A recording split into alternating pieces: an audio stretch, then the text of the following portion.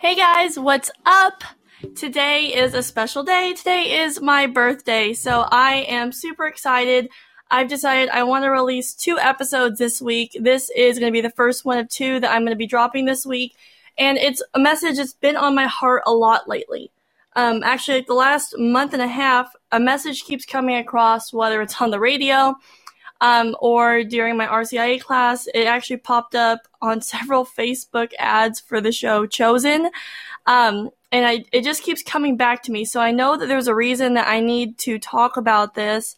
So I want to talk to you guys today about the woman at the well and how in our own ways, we all have these moments in our lives that change our viewpoint.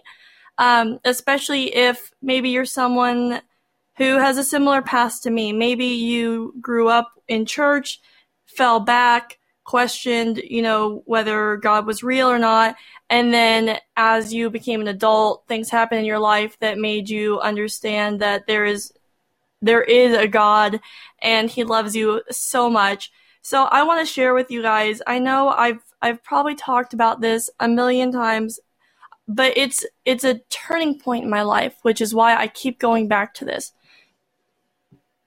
So when it comes to the woman at the well, if you have not heard this story, I want to give you a very brief overview. Honestly, I would go look it up in your Bible or Google it, and find out more about it. Or heck, watch the episode of The Chosen. I literally cried when I was watching this episode because it hit me so hard about God's love for us. So, I'm sorry, I'm all over the place, but this is a message that I really need to talk about today. So the woman at the well, very briefly, is a story of a woman who had been living a sinful life. She was a Samaritan woman, and she was trying to gather water from a very deep well one day, and Jesus was there. She was shocked because at that point, Jews and Samaritans, they didn't get along, they weren't besties, you wouldn't normally see a Jew and a Samaritan at a well together, and he didn't have anything with him, so she was kind of confused, and he asked her for some water, and she's like, listen, man, you don't even have anything to, draw water from the well, and, she was kind of suspicious of him, and he started talking to her about how he knew things about her life, and she's like, listen, I'm not really someone you want to be talking to. I've lived a sinful past. And he's like, listen, I know everything you've ever done in your life. And he starts describing her past marriages. Now, at this point, she's had 5 husbands. Her marriages have not worked out. The first one, she was really excited to get married. She was pure. She was right there waiting for everything to fall in line. And her husband wasn't good to her. And it kind of ruined her idea of what a good godly marriage was supposed to be like. Now her second husband was great, but she didn't feel worthy of him. And, the next 3 relationships she had after that, they just weren't good and she kept running away. And then at this point, when Jesus runs into her at the well, she's actually living with a man that she's not married to. So, she was like, listen, I'm really not someone that you want to be talking to right now. And he's like, you're exactly the person I want to talk to. I want you to know that, the Savior's here. I am here. She thought Jesus was just a prophet. And he's like, no, I am the Lamb of God. He tells her about how even though she doesn't feel loved and she doesn't think that she can even love herself at this point, all of a sudden she realizes that she is loved by God. And Jesus tells her how worship is going to change. It's no longer going to be, sacrifice. She can drink from his water rather than the water of the well, and she'll never be thirsty again. And it's really a beautiful story. And that's why, it makes me cry when I watch the episode of The Chosen, because it's done so well. And there's even a song that it's been coming on the radio a lot lately. I'm not sure if it's a message that I need to talk to you guys about it, or if it's just that it's a really popular song. It's called The Woman at the Well. And it gets me every time it comes on the radio, because it's talking about how even at a point in your life where you can't love yourself, you are loved. When you feel like you are alone, God is still right there with you. The burden that you're carrying you think that you're too far gone to be loved, God is right there with you, and you have no idea how loved you are until you can accept it.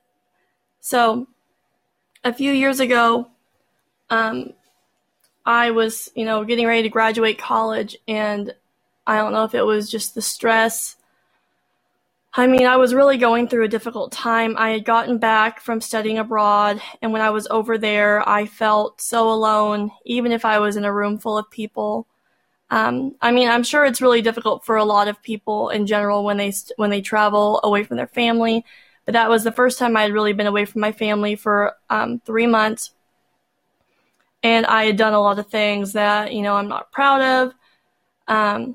And I had really strayed further and further and further away from God. I was even having trouble sleeping at this point. My anxiety and depression were absolutely awful. I was having trouble functioning properly at this point, and I decided to end my study abroad trip early and flew back to the States. So when I got back, I was really struggling with, the language barrier as well, and I feel like I wasn't understood. And my mom was trying her best to help me, but it was something like internally, I knew I needed help, but I didn't understand exactly how to ask for the help or how to describe what was wrong and how I was feeling.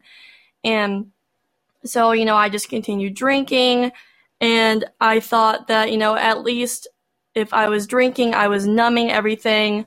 And then, some dangerous behaviors because I wanted to feel something at some point.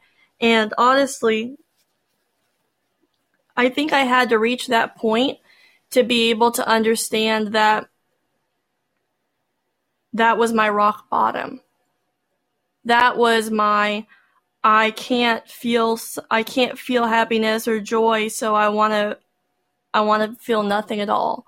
And then I got to the point where I felt absolutely nothing, and I'm like, something has to change. I need to feel something. So I had gotten to that point, and I remember one night I had actually abandoned a date.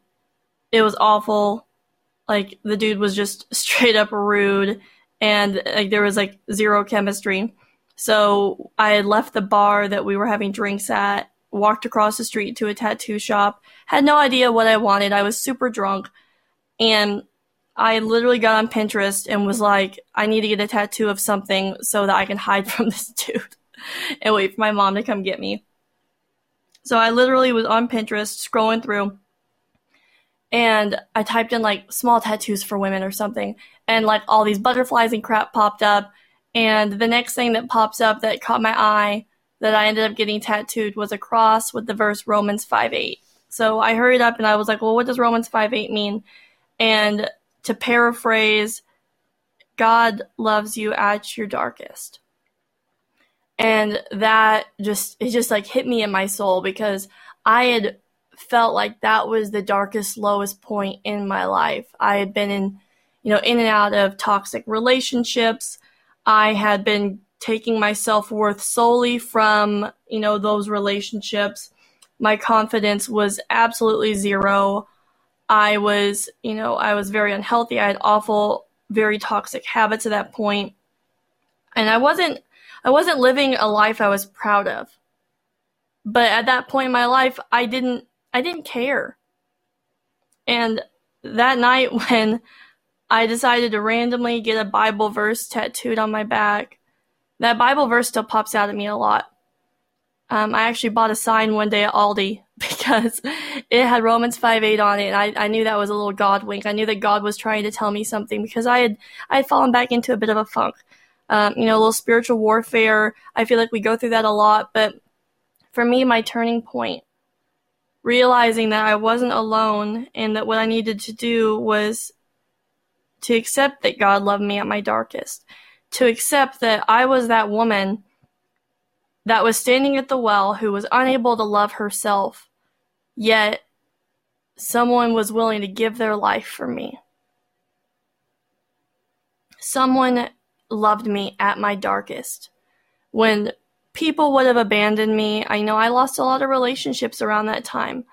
And it probably wasn't even their fault. It was probably my own fault because, like I said, I was a toxic person at that point in my life. I couldn't love myself, so I had trouble accepting that others around me could potentially care for me. But when I realized that, Jesus was there for me, loving me unconditionally, when I wasn't able to love myself, that's when I realized my life was going to change. This was probably 5-6 years ago, and my life is still changing. God constantly redirects my path to get me to where I needed to be. There's a lot of people that I would have never met had he not redirected me to a path to meet these women that have helped to change my life. Sorry, I'm getting emotional right now. But, a lot of my life has changed. And it's because God keeps redirecting my path. He wants to let me know that, it started off him finding me. I wasn't looking for him. He found me right there at the well. When I wasn't able to even care for myself, he was there to care for me.